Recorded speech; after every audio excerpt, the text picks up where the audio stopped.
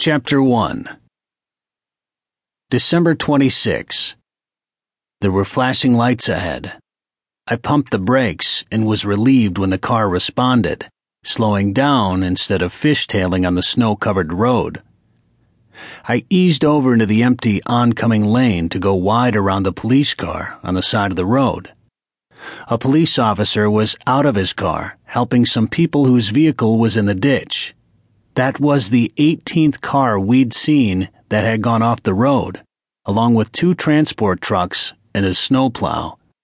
I'd never seen a snowplow skid out, which said a lot about the driving conditions. I couldn't help but look over at the accident as we went by. The car's occupants, an older couple, seemed to be fine, although there was no way they were getting their car out of the ditch without a tow truck.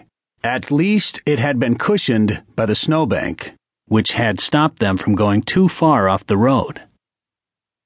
"They're okay," I said. My cousin Spencer looked up from his handheld device. "Who?"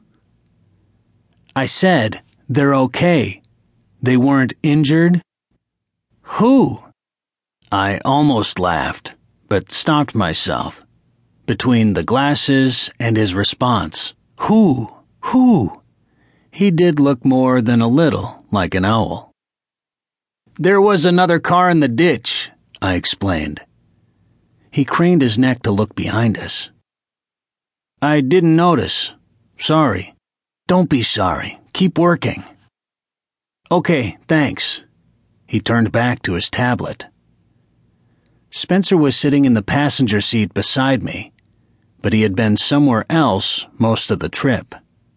He was in first-year film school and was doing some editing on a project for one of his classes. He'd occasionally mutter something, but for the most part, he was totally absorbed in what he was doing. He had said he wanted us all to see it when it was done.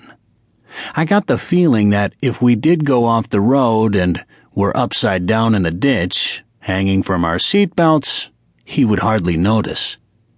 And when he did notice, he would want to make a movie about it. Grandpa had always said, "Follow your passions." He would have been proud of Spencer. Grandpa had been on my mind a lot the last few days. Not that he was ever that far away from my thoughts, but going to his cottage brought back so many memories. He had been gone for over 6 months, but somehow I expected that when we got there, he'd be waiting on the porch, the cottage warm, a big fire going, the snow shoveled, hot chocolate waiting, and stories to share. "Are we almost there?" I startled a bit at the voice coming from right behind me. Spencer's younger brother, Bunny, had been asleep so long I'd forgotten he was there. "Yep, it's the next turnoff." "Good." "It's been a long drive," I said.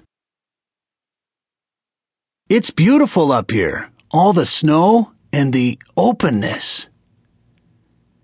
"It is beautiful, for sure." "And open. I like open. There is no open in jail." Bunny, Bernard was his real name, had just been temporarily released from juvie. He was one of the last people I would have expected to end up in jail to begin with, and definitely the last person I expected to survive it. I guess I'd seen too many movies about prison, but the way he described it made it sound more like extended summer camp than jail.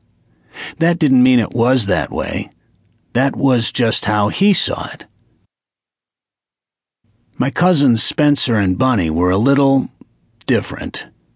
The 3 of us and my brother Steve had all gone to the same high school, and more than once I'd had to step in when somebody was picking on Bunny or ragging on Spencer. Spencer saw the world from a unique perspective, but Bunny was simply odd.